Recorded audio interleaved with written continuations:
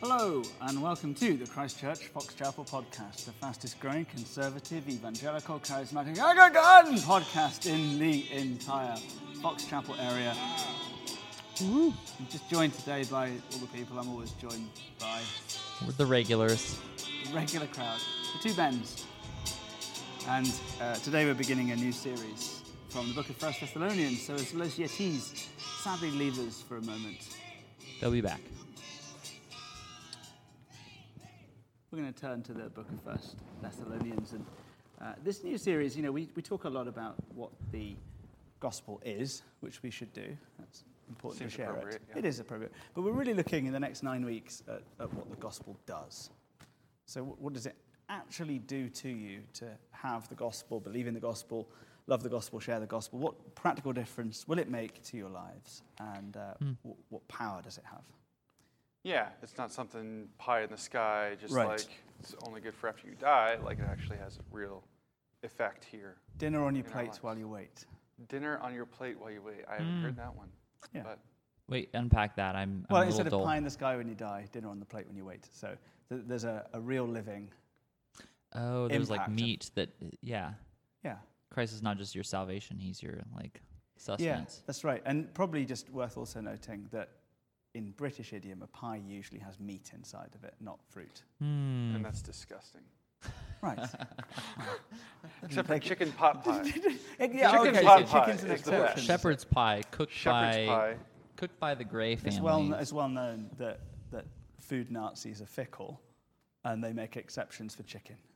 Did you know that Kat calls shepherd's pie cottage pie? No, she doesn't. And this is They're the another, same thing. No, They're both delicious. They're radically different. Oh, yeah? Yeah. The Cottage pie is beef, and you can use meat if you want, or a mix. Okay. Trader Joe's plant-based fake meat. Oh. But a shepherd's pie is lamb. Oh, really? Yeah. Well, there it is. That makes a little bit of sense. I still think the English are weird. But Well, whatever it was Racist. that she made was delicious. Shout out to Kat Shuttleworth, thank you. And to everyone else who made delicious food for us. So we're going to turn to Scripture Yeah. before we come to blows over a meat pie. There was actually a war over meat pies in English history. That sounds Wow. like the most English So, thing I yeah, can think of. the most. That's right. Yeah, it was. It got very, very acrimonious. So we are in 1 Thessalonians chapter 1. Who will read the Scripture for us? I'd be happy to. Thanks awfully. Thank you. Reading from 1 Thessalonians chapter 1.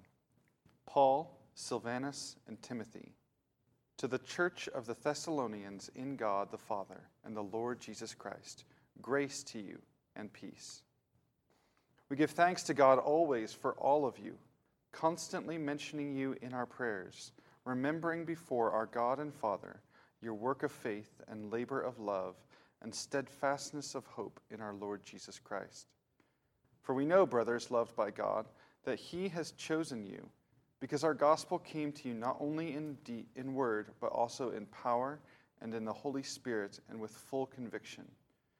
You know what kind of men we proved to be among you for your sake, and you became imitators of us and of the Lord, for you received the word in much affliction with the joy of the Holy Spirit, so that you became an example to all the believers in Macedonia and Achaia.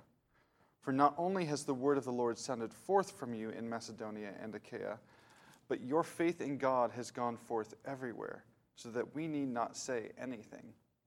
For they themselves report concerning us the kind of reception we had among you, and how you turned to God from idols to serve the living and true God, and to wait for his Son from heaven, whom he raised from the dead, Jesus, who delivers us from the wrath to come. This is the word of the Lord. Thanks be to God. Thanks, Ben, for reading that. So I think really just to say about the town, they were confused about Christ's return, and they were failing to live in the freedom and the power that the gospel really brings to you.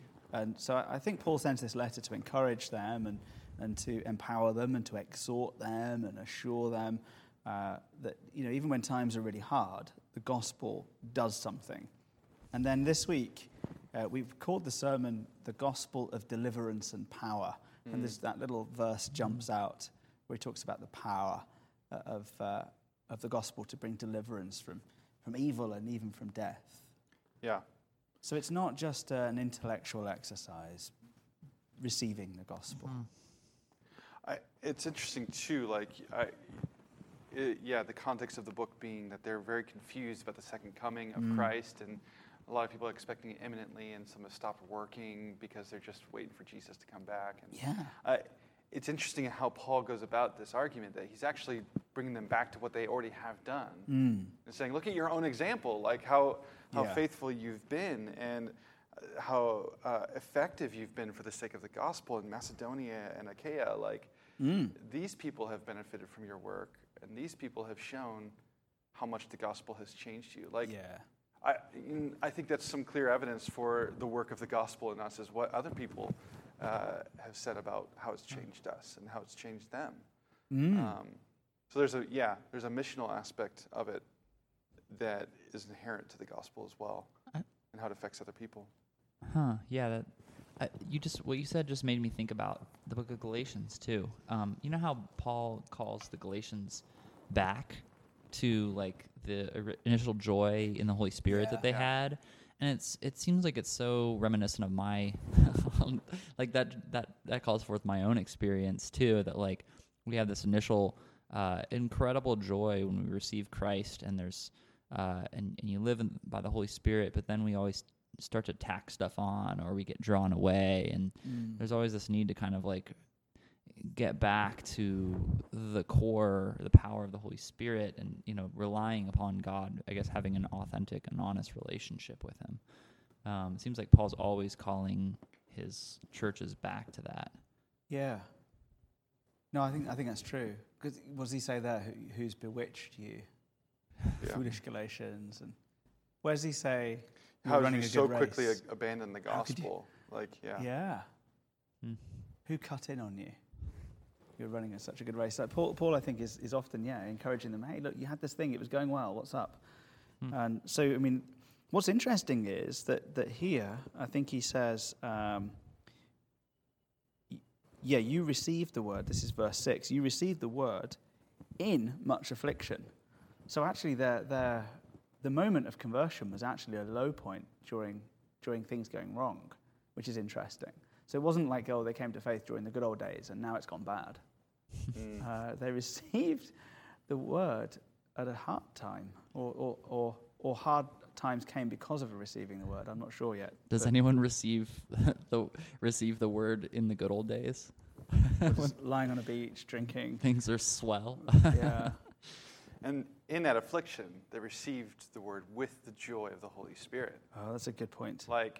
That's striking to me that's the work of the word. That's the work of the gospel, is to bring the joy of the Spirit even in affliction. So and even when times are hard. Affliction, when times are hard, there's a transcendent and deeper, greater joy than the circumstances that we're in. So let's talk a bit about that, because I think that's a real applicatory point. Does it just mean that if you're having a hard time and you're a Christian, you have to be smiling and there's something wrong with you if you're not happy? Or what is this really saying? Because I could see how this verse could be abused. Yeah, for sure. I'm sure it has been abused. Ben looks like he's about to say something. Yeah, sorry, we're not on video, thank heavens. Maybe just that, like, in our lowest places, we are, maybe we can be encouraged that we are maybe closer or more open by virtue of our afflictions to seeing and witnessing the power of God's work in our life. Like when things are going wrong, you almost like look out. There's some like you might actually see the way that God's working here. I'm like speaking in a lot of ways experientially. Right. But I've just seen people like really have like breakdowns in churches and then a breakthrough accompanies that breakdown. It seems like, I don't know. Have you guys seen that, or am I just making stuff up? No, I've seen that a lot.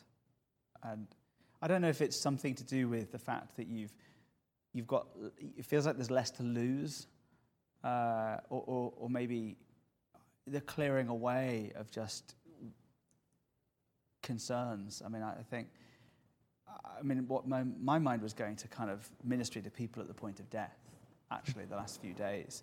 And there seems to be, there's a much greater joy in the hearts of a believer who's dying than a non-believer. And it's very, very different. And I guess maybe you get to that stage where, some human things are in order, and even if they're not, it really comes down to this: what's next, and what am I for, and what lasts, and what's eternal. And lots of things get put in perspective. I think the clearest thinkers are probably the dying. Yeah, I think that point is important about how affliction can just throw into sharp relief the reality of things and put things in their proper order, because you realize what's actually important in life and what's eternal. We did the 7 last words on the cross, which I really enjoyed, and I got to do a few of them. One was the thief on the cross saying, "Jesus, remember me."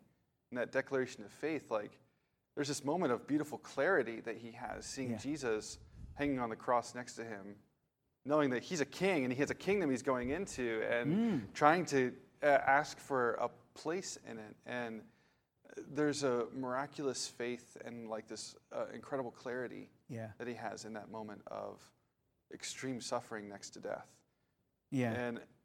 And I think that, the Holy Spirit doesn't only work in suffering, but there's something about the context of suffering that can really help us to see the work of the Spirit, to see Jesus and to see eternal things in their proper light with much more clarity. I think that's right. In snooker, they call it a shot to nothing. A shot to nothing is where you might as well take this little risky shot because there's no penalty for missing it. You can get the ball back to somewhere safe. It's called a shot to nothing. And I wonder if there's a bit of a shot to nothing as well. It's well, why not? I mean, who knows how developed this thief's theology is? Yeah. But why not? I mean, it's Pascal's wager. Is it it's Pascal's wager? Yeah. Yeah, if there is a God, then and the gospel's true, then awesome. I might as well believe it. And if it's not, then then there's nothing anyways. And so what do I have to lose? I don't actually like that line of argument entirely, because it's kind of a half-hearted. I don't actually really quite agree with that. The problem with it, as well as the shot to nothing analogy, is that it presupposes that coming to faith is a purely cerebral kind of exercise of weighing up the odds. Yeah. And it's likely, really, much more likely that what the thief has is a revelation through the power of the Holy Spirit of the Lordship of Christ. Yeah. Because that's what the cross is. Mm-hmm. Sounds more like it. But then but it gets the same thing, that when all is stripped away, it's the joy is even easier to see. Yeah. And Pascal's wager also, another thing I don't like about it is that it puts it on us. And Paul's clearly saying, we know, brothers loved by God, that he has chosen you. The work of God in us far precedes our work to come to him. Right. And, God invites us in, and God gives the Holy Spirit and sometimes brings us to that moment of perfect clarity, not by our own doing, not that we brought ourselves to that moment of seeing more clearly or of understanding the gospel, but this is a work of grace from beginning to end. Right. God brings us to it. Right, that's really important. And I think following on that, when I'm in a low place, my pretty much only thought is almost always, how do I get myself out of this low place, right? How do I fix this bad situation? And it's very rarely following on that of what is God in His sovereign love wanting to show me? Yeah. From this low place that I can only see from here. Mm-hmm. The word then came in power, and that's That's something that's, I think, often lacking in church experience is any kind of expectation that this could be powerful. Yeah. I mean, the church doesn't often look very powerful. Yeah. And do you think by power, and then in the Holy Spirit is next, do you think by power he's actually speaking of miraculous signs in particular, or of just like, oh yeah, this was a powerful moment, and that conviction through the Holy Spirit was the power? I've read a lot that power means specifically miraculous signs that accompany the preaching of the gospel. Is it dunamis? Is that that's the most common word for power, so I'm assuming I haven't looked at the Greek. All right, so you look it up. Because I think that's going to give us a little bit of a hint. Yeah. I'll predefine it, and then if it's not it, we'll just ignore people it. just put up with it. Yeah. But dunamis, like dynamic, is this idea of something kind of generating power Duname. and getting a... Duname, yeah, it's dunamis. Good. Yeah.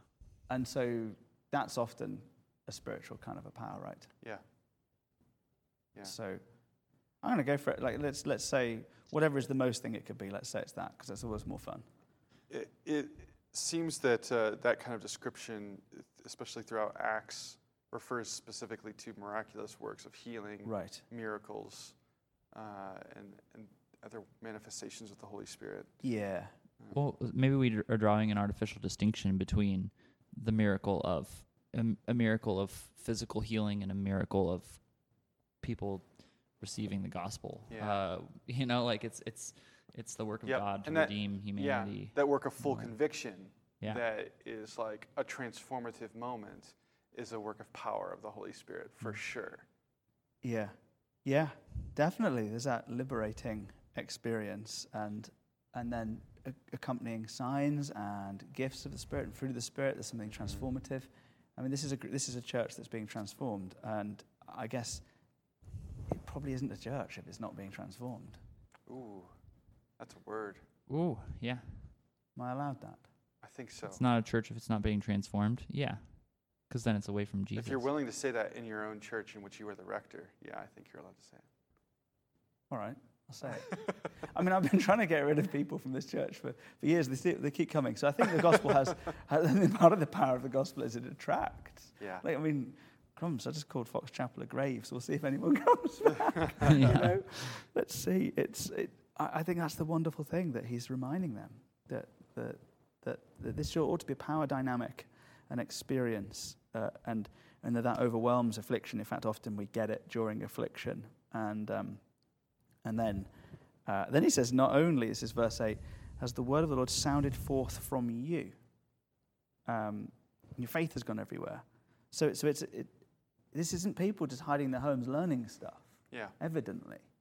They received the word, then it went forth from them. Yeah, in and like out. Immediately. Yeah. And that's another thing that I think is lacking in our churches a lot. Like, this receiving of the word in the Holy Spirit, for me, is not just for me. It's not just about what God wants to do in me, but it's what God wants to do through me then, through the Holy Spirit, in proclaiming the word to the world and everyone else. Can you say it's not received unless it's shared? Ooh. Another word. You're on a roll here. No, I wouldn't say that because Really? sorry. No, heresy? Okay. Well, I mean, I would say that sharing is the necessary antecedent to receiving, just as we good Protestants, Reformed folks would say that works are the necessary antecedent to faith, like good work. So, yeah, like, but can the word of the gospel be fully received if it's not clear that your responsibility now is to share? Oh, well, I mean, I think there's a moment when you can authentically receive the gospel and have not yet shared it. Otherwise, like, you have to, like... Oh, all right. Yeah, sure. So I maybe I'm drawing an artificial distinction, but I think that No, you're thinking about process in a way, right? But I mean, could you receive the gospel and not have shared it for over 20 years? Oh, no. All right, there you go. So that's, Yeah. I'm just going to give witty aphorisms and you two can fight. Great. Yeah. This is a great dynamic we're setting up here. It's a This is the dunamis. dunamis of this trio. I'm just struck by that. There is no distinction there between that I think that Paul is making here of how they received the gospel and then how it is sent out from them. Like, to be a Christian is to receive the gospel and to sound forth the gospel to those around you. I mean, I think fair point, Hughes, that I don't want to make sharing the gospel seem like a work. And, you know, you're going to get it. Oh, there's a wife at the door of the podcast. We're actually recording, but you can come in. You got a shout out in this podcast. Yeah, we're all the wires. You okay? Thanks, darling. Go Jesus. Kat Shuttleworth says, "Go Jesus." She's gone? She's gone. What was interrupted? There's nowhere to go, is there? Yep, that's okay. All right, so this is cool. I noticed as you read on even further that he says, you turn to God from idols to serve the living and true God. And we'll get on a bit more in a minute, but receiving the gospel is also a deliverance from something, idols. Yeah. And I just wonder, like, when we talk about this, whether you think of like a carved thing and it's got an ugly face and so on. But I don't think Paul is just talking only about little figurines, household representatives of demonic power. I think anything can be an idol. Yeah. Anything that we put in a position that God alone should inhabit is an idol. Anything that we ascribe to worship or give our devotion to or seek after with all our heart, mind, and strength. Even if it's below him, right, on the list. Yeah. Like you could have God and then, the thing in second place. Yeah, whatever it is. It could be a great thing. Any great and holy thing that's not God. And it can be something that can also be, like you could enjoy it in such a way that it's not idolatrous. Yeah. At the same time. Like, for instance, you could, if you worry about whether you, love your wife more than you love God, and you feel like those two relationships are competing in your life, that suddenly your marriage becomes an idol, weirdly. But I just kicked mine out of the studio. You did. Jesus. So. Yeah, you're not in that danger right now. Yeah, the danger's almost in the opposite direction. Yeah. You defended the dignity of her pies, though, earlier, so or the integrity. So it's all good. Now Bridget wants to come in. Hello. Yeah. The candle is in fact green. I'm sorry. Oh. Yeah. Yeah, we are. We've been trying to get you on the podcast for a year. You've come in with stuff about candles. Bridget Michael, everyone. She's on the podcast. Showing up a cameo. Yes. She's very popular. People have been asking for Bridget to be on the podcast for over a year. And my line of thought is gone. Yeah, it's completely ruined. But we have the wrong candle, so that's comforting. It was really good as well, what you were saying. Yeah. Okay. Your marriage and your ones. Yeah, your wife can be competing against, but really God created marriage to be something that is like your enjoyment of your spouse is actually can be a form of worshiping him. So like anytime we try to take something that's good and separate it away from God, then we're getting into the territory of idolatry. Yes. I think that's right. And the temptation of idols is that they give you a sense of power and control, and but really the trap of the idol is that they're controlling you, and that power is not dunamis. There's not a power dynamic. It's actually just a thing. It's unpowered.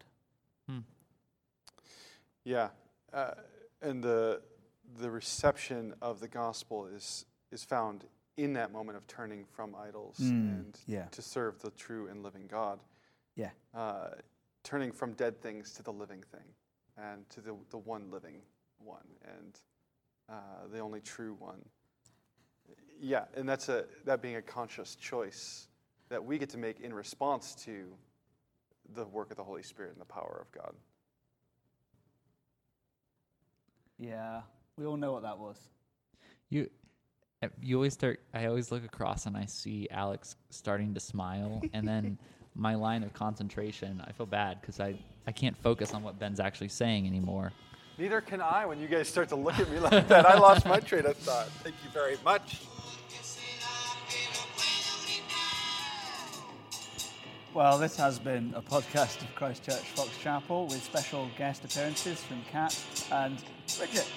The candle, if anyone wants to know, is green.